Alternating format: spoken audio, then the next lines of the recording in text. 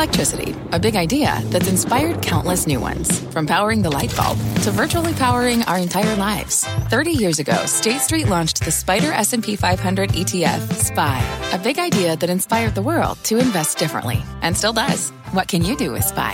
Before investing, consider the fund's investment objectives, risks, charges, and expenses. Visit ssga.com for a prospectus containing this and other information. Read it carefully before investing. SPY is subject to risks similar to those of stocks. All ETFs are subject to risk, including possible loss of principal. Alps Distributors, Inc. Distributor.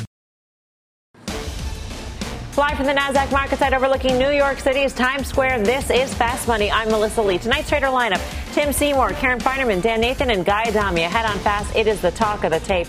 Elon Musk's unsolicited takeover bid for Twitter, a bid littered with his 420 weed references. We've got all the palace intrigue covered, from Musk's brewing battle with the board to the potential for other bidders to step in, to a look inside the Elon empire, breaking down all the other companies and ventures that Musk already has besides his crown jewel, Tesla. And of course, we'll break down the day's action from big moves higher by Nike and Caterpillar to the message the slide in Taiwan Semi may be sending to the markets. But we begin with Twitter, and right now, as we come on the air, an all-hands-on meeting is starting at company headquarters. Management, along with rank and file, gathering to digest a wild day. Today's move by Musk to buy Twitter, just the latest move in the chess game between the social media company and the world's richest man. A TED Talk in the middle of the day, Musk laid out his reasons for bidding $43 billion for what he calls the de facto town square. This is not a way to sort of make money. I think it's just that I think my strong intuitive sense is that having a public platform that is maximally trusted and broadly inclusive is extremely important to the future of civilization. Musk did acknowledge that he might not actually be successful in his bid. Twitter's board saying it is evaluating the offer, but that it is preparing to adopt a poison pill to ward off Musk if needed. The stock closing down over 1.5%, though it's trading higher in the after-hour session. So what's the next move? Karen, what's your take on this whole fascinating situation? It's crazy, but my take is that a poison pill might be enough, because it's a Delaware company. It might be enough cover for the company to just say no. Just say no is a valid defense. Courts in Delaware don't like to get involved and overrule what the board is saying. So if I were the board, it's sort of a high gamble, because they're going to be shareholders really pissed at you if Elon says, all right, well, they're not negotiating with me. I'm done. I'm out of here and I'm selling my stock. Clearly, the stock will trade materially lower, not just because you have a 9.2% seller, but because you also have a company that doesn't seem to want to sell. So I get why it's trading well below that offer. It's interesting. He is the richest man in the world, but he's kind of seen as a joker of a buyer. That's sort of ironic. Right. As a risk arb, I wouldn't play it, because I feel like you never know what he's going to do. But I do think he could do it if he wants to do it. But will he change his mind tomorrow? I don't know.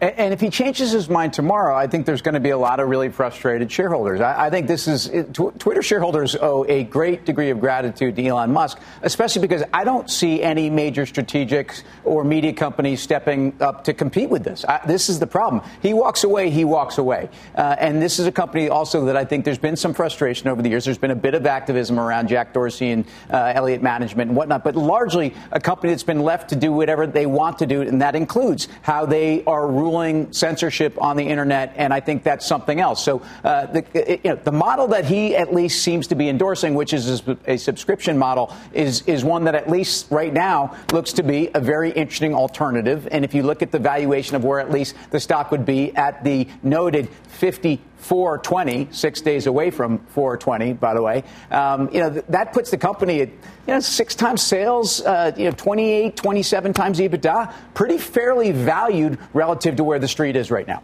Yeah, I'd just say that he's a bit of a bully here. He's kind of punching down. This is a weak management. It's a weak board. They've been pushed around for an awful long time, really going back to what you just mentioned with Elliott here. And, listen, he didn't really articulate a great plan at any time over the last couple of weeks why this is a great business, why it's undervalued. When activists come into a story, they kind of lay that out for the other shareholders, and that's how they try to kind of garner some interest in it. And I think this is really about some sort of like techno-utopian, libertarian, free speechy sort of thing. thing or whatever. And I think that, there's a lot of stuff regarding the SEC and some of the implications about his prior tweeting. You know what I mean? So I really do think he's going to lose interest. I think he's going to move on. I don't think that a lot of shareholders think that this is a particularly useful exercise. But I do think that there probably should be some strategic interest. We've talked about this for a long time. As we've seen the market caps of some of their competitors, we've seen the ad business within Amazon dwarf that of Twitter. You know what I mean?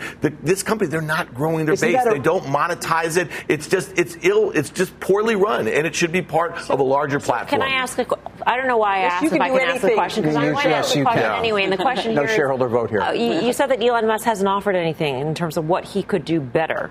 Has management, though? Well, isn't that the frustration? Well, he has offered $54.20. But at least he's offered right, but Tim just said subscriptions. Okay, so they just launched a subscription service, Twitter Blue. Okay, they have 330 million monthly active users. I guarantee you, it's low single-digit percentage that are actually paying for it. Okay, so if you get rid of this thing that has the potential to be exponential, look at Facebook, look at Google over the last 15 years, how their ad businesses have grown. Look at the secular shift towards online ads. You literally would be killing the golden goose. Well, that's it. We don't know what's going to happen to this business once you go to a sub-model. But again, and back to your point, it gets smaller. Tim, very simply, to be frank. Well, and product development gets worse. I don't think Amazon is an option, though. I don't think the regulators would let anything close to that happen. Evan Spiegel thought to be a great. They have the same revenue base right now, and Snap's revenue growth is nearly 2x that of Twitter. Right now, they're going to be at about $5.5 billion. The political issue, though, of running the world's town square, if that's Evan probably doesn't want to do that. What? Evan probably doesn't want to do that. Guy, what's your take here? There's so many fascinating sub-stories. For example, I guess, and please tweet at me if I'm incorrect here, but I think Elon Musk hired Morgan Stanley as his advisor. I think Twitter hired Goldman Sachs as their advisor. What I find really sort of interesting, and maybe this shows the system works, I don't know, but I think Goldman has a sell rating on the stock and a $30 price target. So if they're advising Twitter, like, hey, we think it's a $30 stock, take the money and run at 54.20s, people. It's so crazy. I'll tell you this. Into earnings, I think the stock vacillates between 45 and 55. We actually said this in his first foray in. So by definition, I think you buy the stock here. Elon Musk is a genius. I think that most people here will agree with that general notion that he's a very smart individual and has a knack for seeing the possibility in things that other people don't. Karen and I were discussing reusable rockets. Nobody thought of that before, apparently. Who doesn't? And that was a genius idea. I mean, should we just say Elon Musk can probably figure this out, Tim? He probably has a couple good ideas under his hat. Well, he's certainly going to try, and he's certainly going to agitate, and he's certainly going to push a lot faster. This is a company that doesn't seem to really care. It's a company that I think for investors, again, yes, they've had a whole bunch of initiatives to monetize, and we heard this at an investor day, and I'll say this for like the fifth time in the last 2 months. That bothers me. What I heard from this company about a year ago, where they were going to be doubling revenues, where they're going to get to 320 on their MAUs, and they're not even close. And to me, I don't know where they were making those statements from, because we haven't really seen anything from a product perspective to get them there. So, I think that we're talking about two different things. Elon doesn't seem to care very much how profitable he can make it or not. He seems to want to control the discourse, right? And that's not been. But maybe, I mean, I think that's sort of been his notion. I'm maybe extrapolating a little bit too much, but in terms of thinking about the best product possible, right? The best product possible, and they will come, follow, and the rest will follow, right?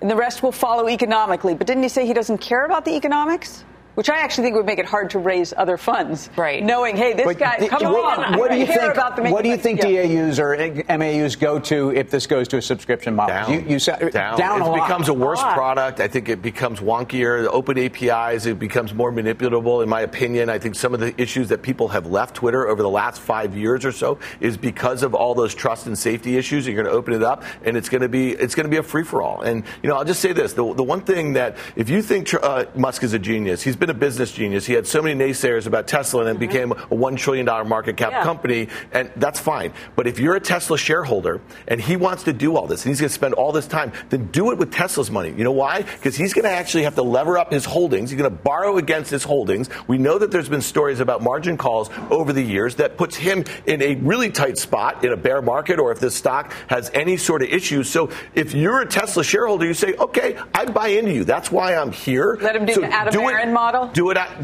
out of Tesla. I mean, like, well, why would you let him have Tesla buy Twitter? Correct, because he's got to lever his stake anywhere to buy it, and you run the risk if you're a shareholder because there's so much key man risk with him anyway. I hear what you're saying because there have been plenty of tales over the years of when he was getting squeezed on his own personal loans. But one, I think he's in a very different place. But is there any strategic value there? I mean, and is there ability from a regulatory perspective to go after? This is kind of meta. I was on a Twitter space today. Facebook Meta? Well, no. This was kind of meta. It was on a Twitter space listening to a bunch of smart people. One guy, Bored Elon Musk, a great follow on Twitter, and they were all talking about this. And I think Bored Elon said if he buys this thing, he's actually thinking 20 years out. He's thinking about tweets banging around on satellites in some point in the future out in the universe. Maybe that's the case. I don't know. But I thought that was kind of interesting, too. He probably has a broader master plan rather than just trolling all of us. By the way, there might be another bid in the works. The New York Post is reporting that Thoma Bravo is working on a possible bid for Twitter, which can really make things a little bit juicier, Karen. So maybe this does actually put Twitter in play. I mean, the stock doesn't necessarily trade as if there's going to be a lot coming out bidding for it. It doesn't. I mean, it's a private equity bidder. It's a pretty big check. I don't know if they would be a consortium. I have no idea. But it's a tough model for private equity, right? You got to really feel good about what you can do with it, which the company hasn't been able to do. And you gotta do at least 54.20 because if Elon can really pay that, then the board has to accept that bid instead of accepting one that's lower. Right. Our next guest says if a Twitter takeover does happen, there are only two ways it can shake out. Let's bring in Fast Money friend Packy McCormick of Not Boring Capital to get his take. What are the two scenarios, Packy? So I think there's a couple of interesting scenarios here. One, I mean, I have to say there's the potential kind of decentralization scenario if he takes it private. I think that you have a kind of a moderation kind of dynamite on your hands if you're Elon Musk. And even if he's the world's most benevolent dictator, having one person control the discourse, I don't even think he would want that. And so really interesting to see what he does there. And on the other side, I mean, what happens when Elon, if he doesn't do that and he is kind of running this company as a private owner of Twitter? I think he actually leans into the decentralization piece a little bit here, but that might be wishful thinking on my part. That's interesting because that was sort of one of Mark Cuban's ideas that he had on Twitter. A decentralized group of supporters for the current thing will create a DAO to buy Twitter. Token holders will get to vote on what's trending and who gets verified. So that is out there as well. Do you think he's thinking that far out? I mean, that would be a fundamental change for Twitter and its structure, and it could have huge implications for how other social media networks are run. So this is Elon we're talking about. So I do think he's thinking very far out. I think one of the things that you're buying if you're buying Twitter is this asset where the core user base, like while growth hasn't been there and while it hasn't been able to get outside of those kind of 300 million MDAOs, the core base is not going anywhere anytime soon. And particularly if you don't care about the economics like Elon doesn't, you have a long time to experiment. I think that, Twitter already had Blue Sky in the works. There's a lot of kind of Web3 approaches to try to take down Twitter with a more decentralized approach to content moderation, to ownership, to governance, to all of those different things. Twitter is Twitter, though, and I think it's going to be really hard to get people to do something very similar to what they do on Twitter on something else. So I think if you're Elon, maybe you have the two core products kind of running in parallel. You have Twitter Blue, the regular one, and you have Twitter DAO or decentralized Twitter that you're experimenting with a la Blue Sky that they already had in the works. But I do think content moderation is one of these big, hairy problems that not a single person, including Elon Musk, wants to put on their own shoulders, and that nobody has solved perfectly yet. And so I do think it's an interesting approach to kind of put that back in the hands of the community. You'd obviously need to build a lot of processes and product around that. But I think it's inevitable at some point that the dialogue is kind of decentrally owned and moderated. Yeah, so Packy, I mean, obviously you're a thought leader here in Web3, and, there's a lot of notion that that is the future of these sorts of platforms going forward, that they will be decentralized. But how do you take a platform that's been around for almost 15 years, that has a couple 100 million users, it's not really growing here, and it's not really attracting, you know what I mean, the sort of, listen, if it's all about shared ownership in Web3 going forward, I don't know how you take something that's really concentrated and decentralized and break it down and make it something that they're going to have the incentives to kind of build the products that you want going forward. I know that's kind of a bit of a mess here, but it just seems like he doesn't care about Web3, and it doesn't seem like that's a likely sort of thing. He cares about the content moderation piece, though, and so maybe he puts that on his own shoulders. I haven't heard a better plan from him on the content moderation side. I think he's experimental. I think he's open to playing with it. He's talked about using Dogecoin on Mars, so it's not like he's completely opposed. And obviously, this is a plan that Jack had in the works. Do I think it happens in the next 2 years? Probably not. Does it need to be incredibly seamless and baked in? Absolutely. I mean, the other alternative here is that he opens it back up in a non-Web3 way, and people can build their own user interfaces on top of it, and Twitter kind of goes back to the old open API. I heard your concerns there, and I think that's valid. But when you have no kind of economic worries about what you want to do with this, but you care deeply about the future of humanity, and if you believe that the discourse that humans have with each other is an important piece of that, I think you can get pretty experimental if you're willing to throw $30 to $40 billion down the drain. Yeah, you said that well, Packy. Good to see you as always, Packy McCormick. Guy, what's your? I mean, it's true. If it's private, any private company has a little bit more of a leash to try things out, particularly when you don't care if it turns a profit. Agreed. But if the future of humanity rests on the shoulders of the viability of Twitter, I think we're all screwed. I mean, I'll just throw that out there. Number one. But, we're tasked with trying to figure out how to trade the stock. And, again, I think at these levels, there are more headlines to come. And I think the next headline will be more bullish than bearish. So I think you buy it here and sell it at 55. It's somewhat simplistic, but it's worked over the last couple of weeks. It's a very pithy and amusing thing to say that if the future of humanity rests on Twitter's shoulders, we're all screwed. That's absolutely true. But I think the broader point here is that social media in general is a way of communicating and a way of disseminating information. That is going to be the way of the future. And so if we can't figure out how to make that an open discourse that we can trust, then we are screwed. And I think that is true. And so could this actually just be his playground? This is what he can buy. This is what was up for sale, potentially. Could this be his way of figuring that problem out? He likes to figure out big problems and find solutions, Tim. Well, I'd look at it from the perspective of what's also not working out there. I mean, look at Facebook. Facebook is not working. Right. And this is, I think there's been an indictment out there for the companies, and 3.0 is very different from the world that Facebook lives in now. I'm sorry. They may talk about Meta. They may call themselves Meta. That's not the world they're in. So I do think that, first of all, you could have two or three. You could have an ad plus.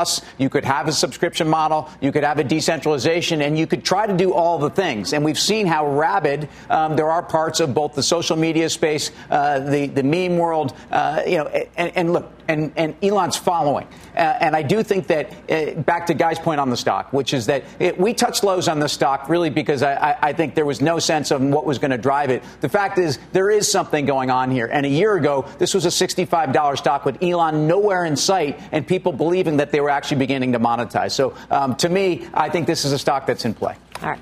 Stick around. Later on, we're going to take a look inside Elon's empire. How stretched will Musk be if he adds Twitter to his portfolio?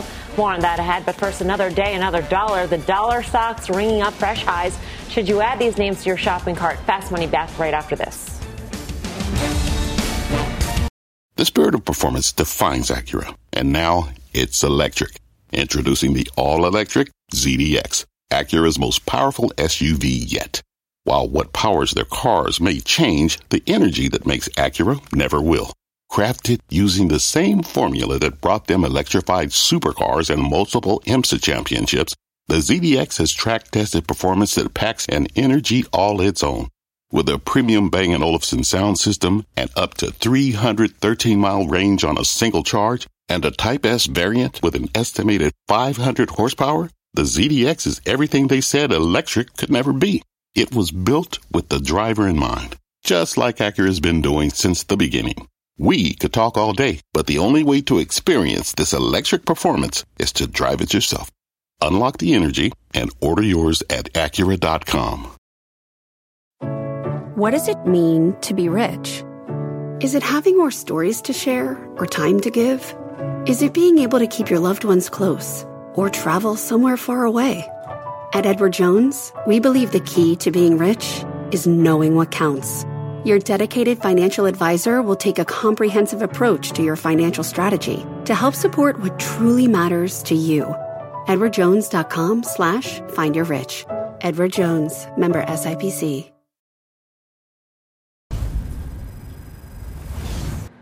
Welcome back to Fast Money. Check out the dollar store surging to yet another set of all-time highs. Dollar Gen, Dollar Tree, both jumping today, scoring new records.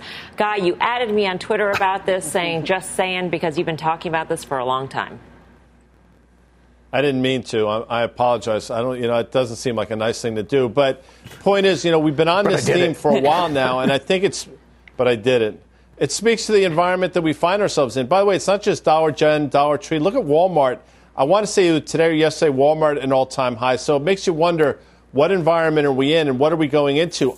Regardless of the answer, I think it works for both Dollar Gen, Dollar Tree, and throw Walmart in there as well. People will knock the dollar stores on valuation. I get it. Maybe you don't have the underlying revenue and EPS growth to back it up.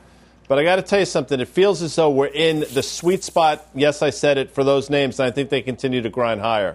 Yeah, people were spending in the month of March, according to retail sales. They're spending on gas, mostly. I mean, that was most of the increase. That's the environment we're in. Yeah, I got to, first of all, Guy, kudos to you. You've been on this for I don't know how many points for so long. I'm surprised at how well they're doing in this environment when you think, well, now they're $1.25, I guess, stores, right, not dollar stores, but how pressed they must be on the margin. And so for me, I come to somewhere like Walmart, I know with Tim, and a Target. But, I mean, those are great charts. I don't think you added me on those, Guy, but they're really good.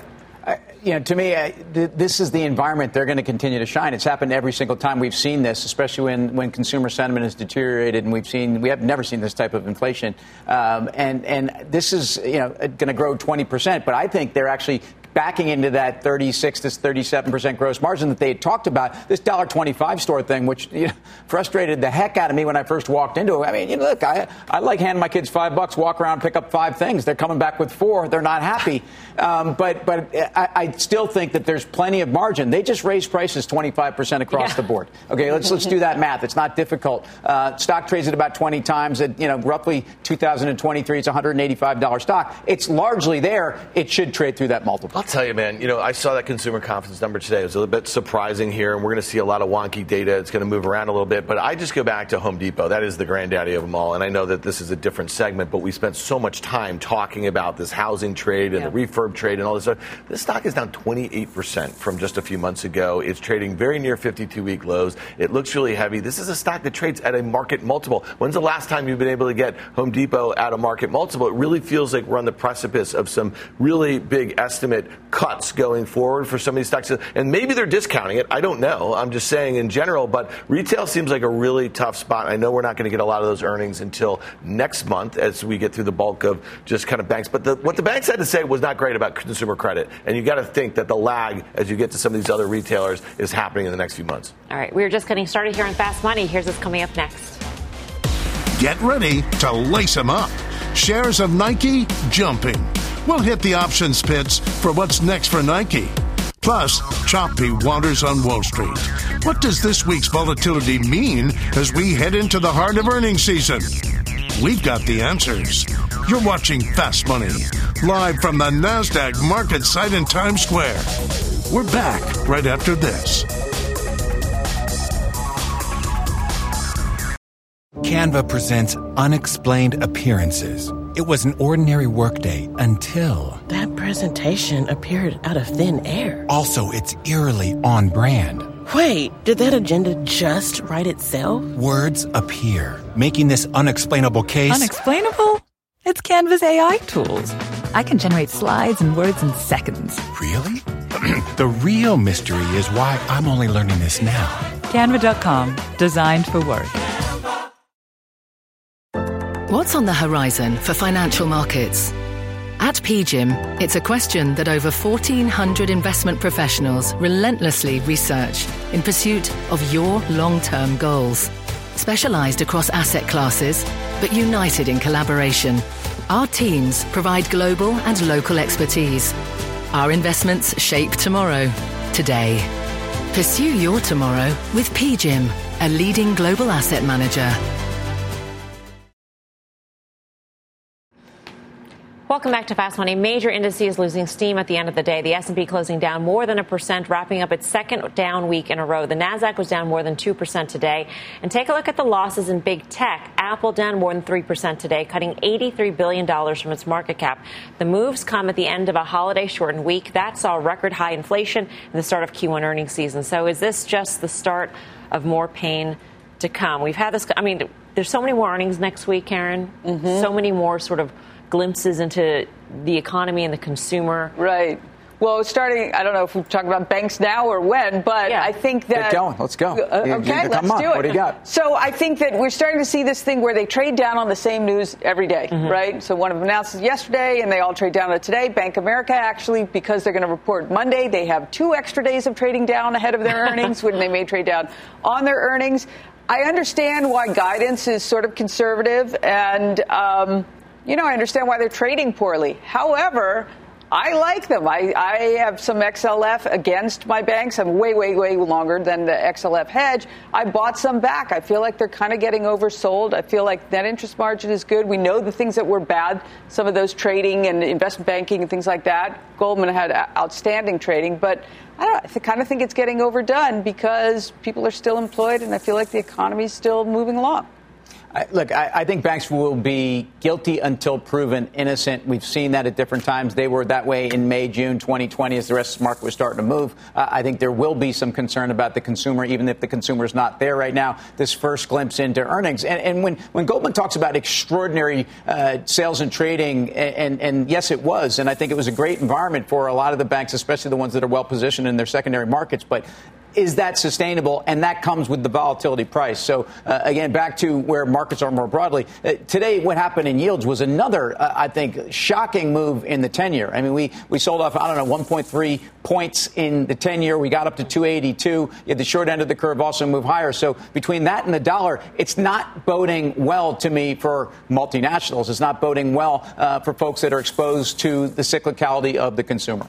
The banks act horrible. I mean, they should have rallied. No matter what they put up, they should have rallied because they acted so horrible into their prints. The fact that they act this horrible on the way out, I think, is really bad. I think that the way that big cap tech accelerated into the close today was really bad. The way that bludgeon tech, the names that have been going down for months and months, the ones that are down 50, 60, 70%, the way they acted today is really bad. The market really feels sick. Again, I think that the S&P and the Nasdaq, they just kind of have the benefit of that concentration. It's a holiday trading day. You know, I mean, you have to point some of that. I mean, the volume was like 1/3 of what it should have been. Yeah, I'm not to take Apple down 3% and close it on the lows. I mean, that's real action, and I'll just say. So I just think that everything that I'm looking at is bad. The things that acted well today are the things that are deemed to be defensive. You have the 10-year U.S. Treasury yield closing at the highest level, like you just said, Tim, and since 2019, it doesn't feel good.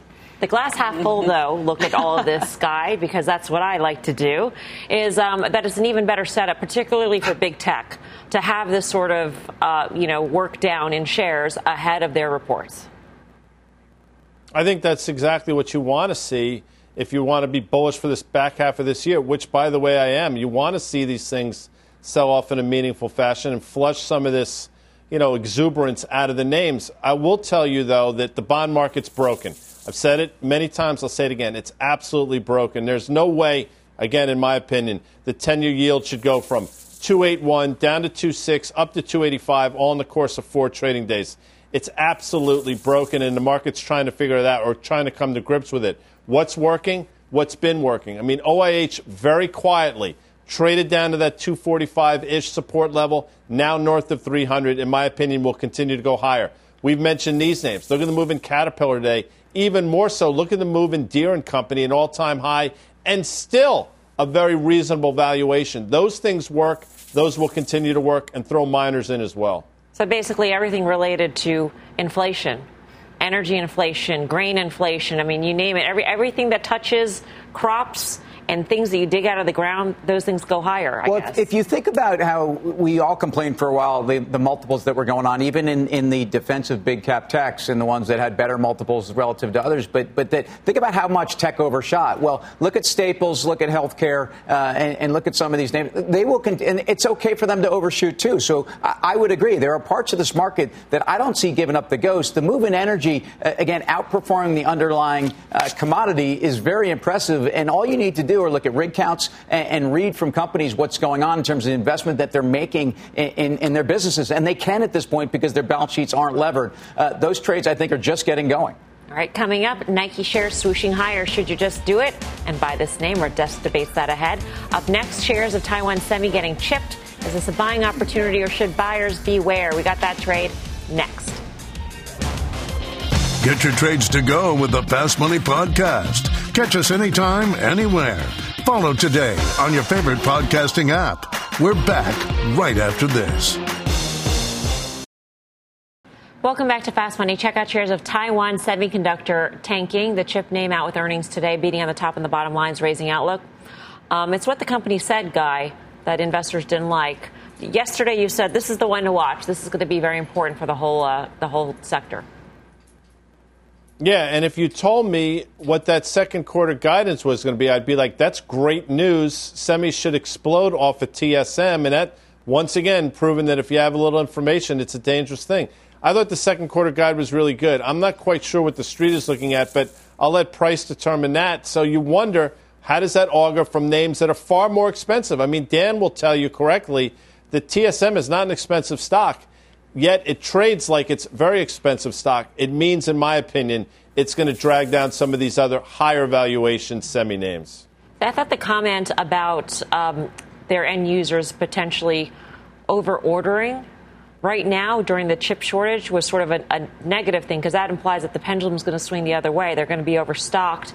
And there's basically pull forward here, Tim, in terms of order. Well, and the increased importance on the PC for some of these chip companies, especially ones that have a lot of exposure there, and how long that can last, again, I'm just not sure. So back to the charts and back to the sector, which I still, until otherwise, is the most important chart for the sector, or the SMH. You know, you're right back to those lows that we set, and it closed on the lows. And if you look at the underperformance to the overall market, it's been shocking. It's been about 11% to the S&P during this time. So you go into a long holiday weekend with no technical support here, one move lower.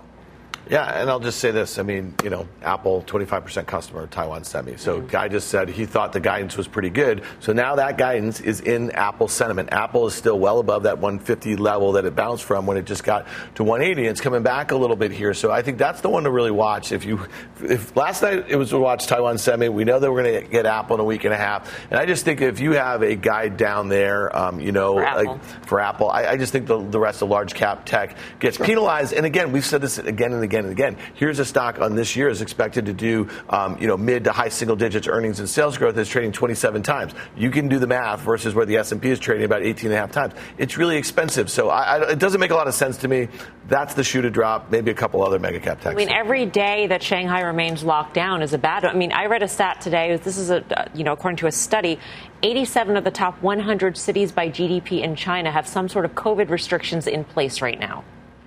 Of the top cities by GDP, that's a major market for Apple, Karen. Those people who are locked down, they're not buying iPhones or AirPods, I'll tell you that much. Right, that is true. I mean, there's a lot of implications from that, right? The supply chain not getting any better, so that's bad. And they're not, they're home and they're not buying and making less money or no money. There's that as well. In addition, though, there is this going to be something that really helps inflation kind of peak? Because you have the oil demand, all demand from China getting, crushed with everybody at home. I haven't seen that as much. I would have thought we would have seen that more in oil, and we haven't. So I don't know. We'll get to Nike in a bit, but I feel like that's part of the story as well. Yeah, absolutely. Actually, we got some news here. Twitter shares are adding to gains in the after-hours session. Let's take a look at the chart here. The company is holding its all-hands-on-deck meeting. CEO Parag Agrawal reportedly telling employees that the board is evaluating Elon Musk's offer for the company, but that they are, quote, not held hostage by the bid. I'm not sure that's not anything we didn't know already, but that's what he actually elaborated to the staff at this moment. We also had the New York Post article reporting that Thoma Bravo is preparing a bid for Twitter. So we are seeing shares move higher. We just wanted to bring that to your attention. Coming up, slam dunk trading, shares of Nike running higher, and that had options traders lacing up for even more gains ahead. We'll tell you how they're trading it next. And April is Financial Literacy Month. Here's our own Karen Feinerman on how financial literacy impacts the economy. Financial literacy is so important to the overall U.S. economy and development because we're all players in that economy. And if we don't even speak the language, then how can we help develop that economy and develop ourselves and our own role in it?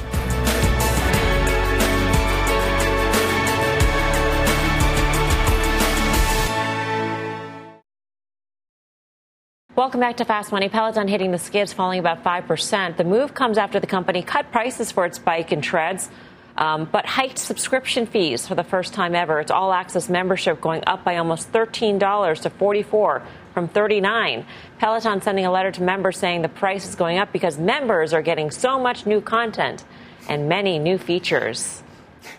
I think it's 13%, not 13. I mean, bucks.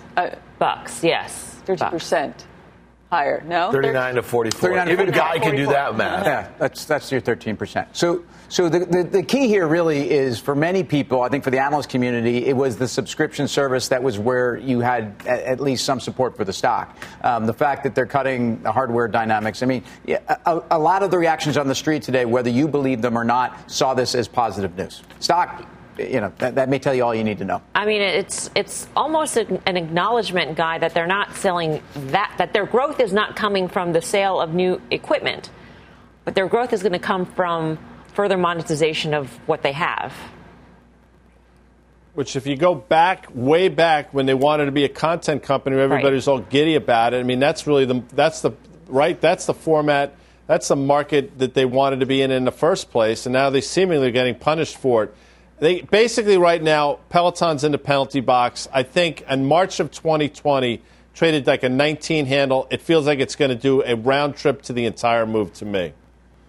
To me, it's interesting the stock was down, but that doesn't mean it wasn't the right move. Right. I think it was the right move. Yeah. I think it's got to, there's some hard moves he's got to make, and cutting the price seems to be way better than cutting the subscription price. But if you're giving away the hardware, aren't you inducing people to take on the subscription? I mean, like that to me actually does make sense. That is a growth move, isn't it? I mean, if the subscription is the stickier part of the revenue model. It's the growth of the higher margin part of it's the growth of the better part of the. If you handed me one of those bikes, absolutely. I might try it for a few months. And I just feel like that is a way to jumpstart growth. And users are very engaged, right? It's a very engaged user Guy, base. how are you? I mean, he's on the Peloton right now. What you don't know is he is sitting on the Peloton right now doing a low-impact ride. Am I right? Look at him. Yeah. Right. No, he's got extraordinarily got the bike low shorts impact. on and everything. But, Okay. Let's check out shares of Nike getting slam dunked today. The retailer jumping more than 5% after some bullish calls. The move was had option traders lacing up for even more gains. Mike Coe's got the action. Mike. Yeah, so Nike saw well over 2 times the average daily options volume traded today. Calls outpaced puts by almost 3-1, and the activity that caught my eye was the September 135 calls. We saw institutional buyers of these things, but there were blocks of 3,000 contracts. Ultimately, 11,500 traded all day. Those were trading for just under $8. Buyers of those calls are betting that Nike can go above that 135 strike price by at least the nearly $8 that they paid. That would put it above 143, which actually seems like a relatively modest goal when you put it into the context of where Nike has been only within the last couple of months. And actually, compared to the 5 of you, if anybody needs a Peloton, it's almost certainly me, and I've got room for one back there. If they're going to give them out for free, I'll give it a try, too. All right. Seriously. Thank you, Mike. Mike Coe. Karen, you're mentioning Nike and what they could say about China. I mean, that Nike has been able to sort of navigate, has been giving us a read very early on in the supply chain. Well, it was interesting, J.P. Morgan piece coming out, I'm saying better sequential, so that would be good. I'd be a little bit surprised if it was very good, although I'm wondering, why are they saying that? They must have a feel from from Nike that is so. Nike's a fantastic company. However, at this price, I feel like a lot of good news is already priced in, and I wouldn't short it, but I can't be long at this price. They have been this harbinger in terms of what we've been seeing in terms of supply chain, as you said, and so everything they said is that they've got manufacturing going full bore right now. It seems to run contrary to the same news we're announcing today on the rest of China on the lockdowns. It gets back to what you're willing to pay for Nike and consumer discretionary in this environment. I think their margins continue to get pressured. I don't see how their margins hold up here, even though the DTC is a big part of the story. I'm a Nike shareholder. I'm not running for the door, but I think this is a sideways trade. Guy, Nike trades at a higher forward PE than Apple. Would you rather? Ooh. Whoa! With bike shorts on. I'm going to get in trouble for this one. I think I'd rather Nike, quite frankly. I mean, Nike's trading about 29 times next year's numbers. You're right, it trades at a premium to Apple. But the Taiwan semi-news, to Dan's point, scares me a little bit. And maybe Apple's due for a little bit of pullback. You've seen the pullback already in Nike, valuation notwithstanding. So in this high-end game of would you rather, it's NKE. All right. For more options action, be sure to tune into the full show next Friday, 5:30 p.m. Eastern Time. Coming up, we're digging into the Elon empire. Do you know how many companies he is currently running? And how many other big ideas he's dreaming up without Twitter taking so much space up in his brain? We'll go inside the mind of Musk after the break when Fast Money returns.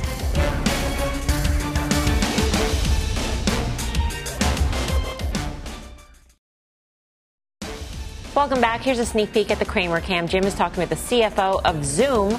Catch the full interview at the top of the hour on Mad Money. And don't forget, you can have Cramer delivered right to your inbox with the CNBC Investing Club. Sign up now at cnbc.com/join the club or by using the QR code on your screen. Back to today's battle royale, Elon Musk's fight for Twitter and the potential impact it could have on the growing empire he is building.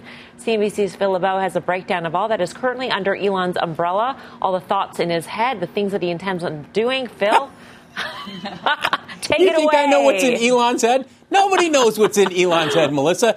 I've heard this suggestion today, he'll be too distracted to run Tesla if he's also running Twitter. Let's take a look at Elon's empire, and if you think he's distracted right now, he's added things over the years, and he keeps on growing, and he keeps on having success. Starting first off with Tesla. I am showing you the stock back to when he was part of the IPO in 2010. I was there at the NASDAQ that day. We interviewed him. He talked about having this dream of growing the EV business. Since then, the stock is up more than 21,000%. Why? Take a look at the Tesla sales, annual deliveries, and how they've grown. This year, they're expected to hit 1.47 million. So he's CEO of Tesla, but he's also the chairman of SpaceX. He started SpaceX back in 2002. I remember 15 years ago when people were like, he's off playing with his rockets in the desert.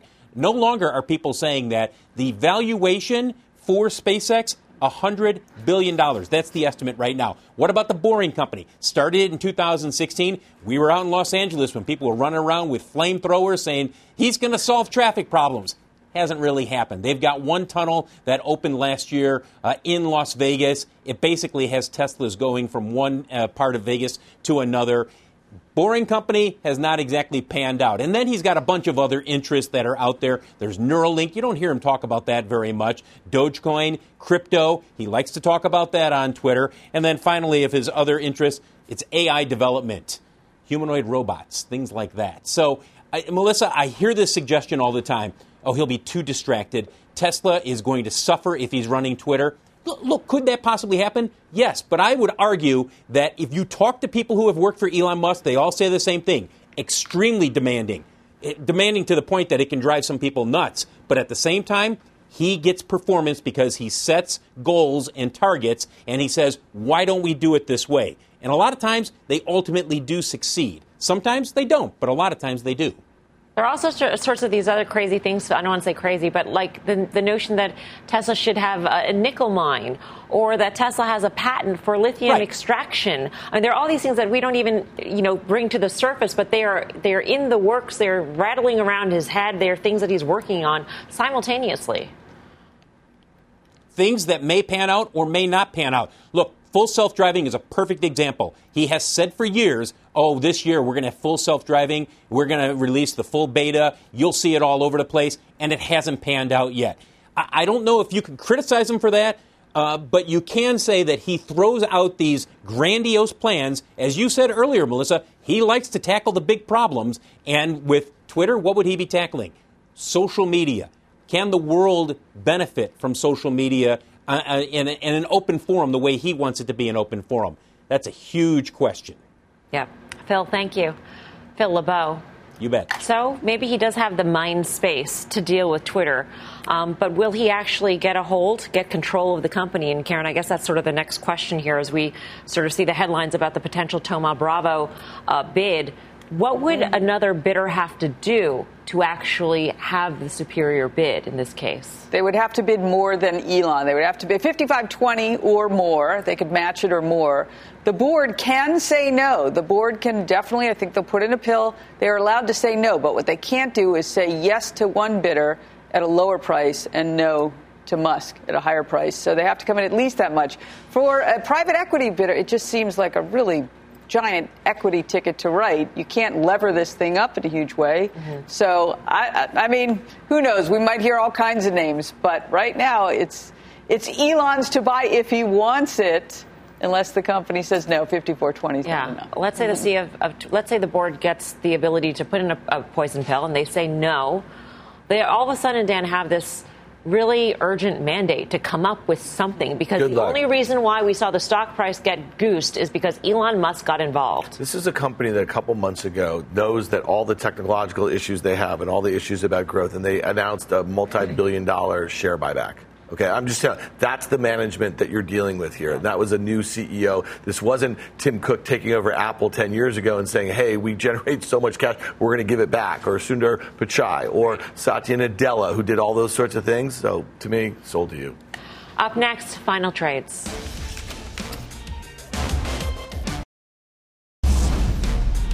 Final trade time, Guy. Halliburton into earnings next week. Tim. Jets ETF, we heard from Delta, pre-pandemic exceeding revenues. It's time for the airline industry to break out. Karen? Yeah, I was thinking, how can I piss off Dan and do something that I think is the right trade? Good luck with that. To buy XLF. I think it's kind of overdone here. So Monday, that's what I'll be looking to do. Dan, are you pissed off? A little. I mean, I think the banks are going lower. But I also see what Guy says from a tactical standpoint with a Twitter. I just wouldn't be buying it here. It's up a couple bucks in the aftermarket. I'd be a seller of it. Thank you for watching Fast Money. We'll see you back here Monday at 5. Have a great Passover, great Easter, great weekend. Mad Money with Jim Cramer starts right now.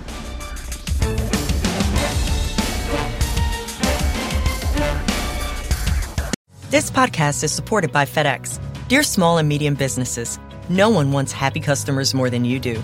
That's why FedEx offers you picture proof of delivery, packageless and paperless returns, as well as weekend home delivery to 98% of the U.S. on Saturday and 50% on Sunday. See the FedEx service guide for delivery information. FedEx Ground service is also faster to more locations than UPS Ground. See what FedEx can do for your business. Absolutely, positively FedEx.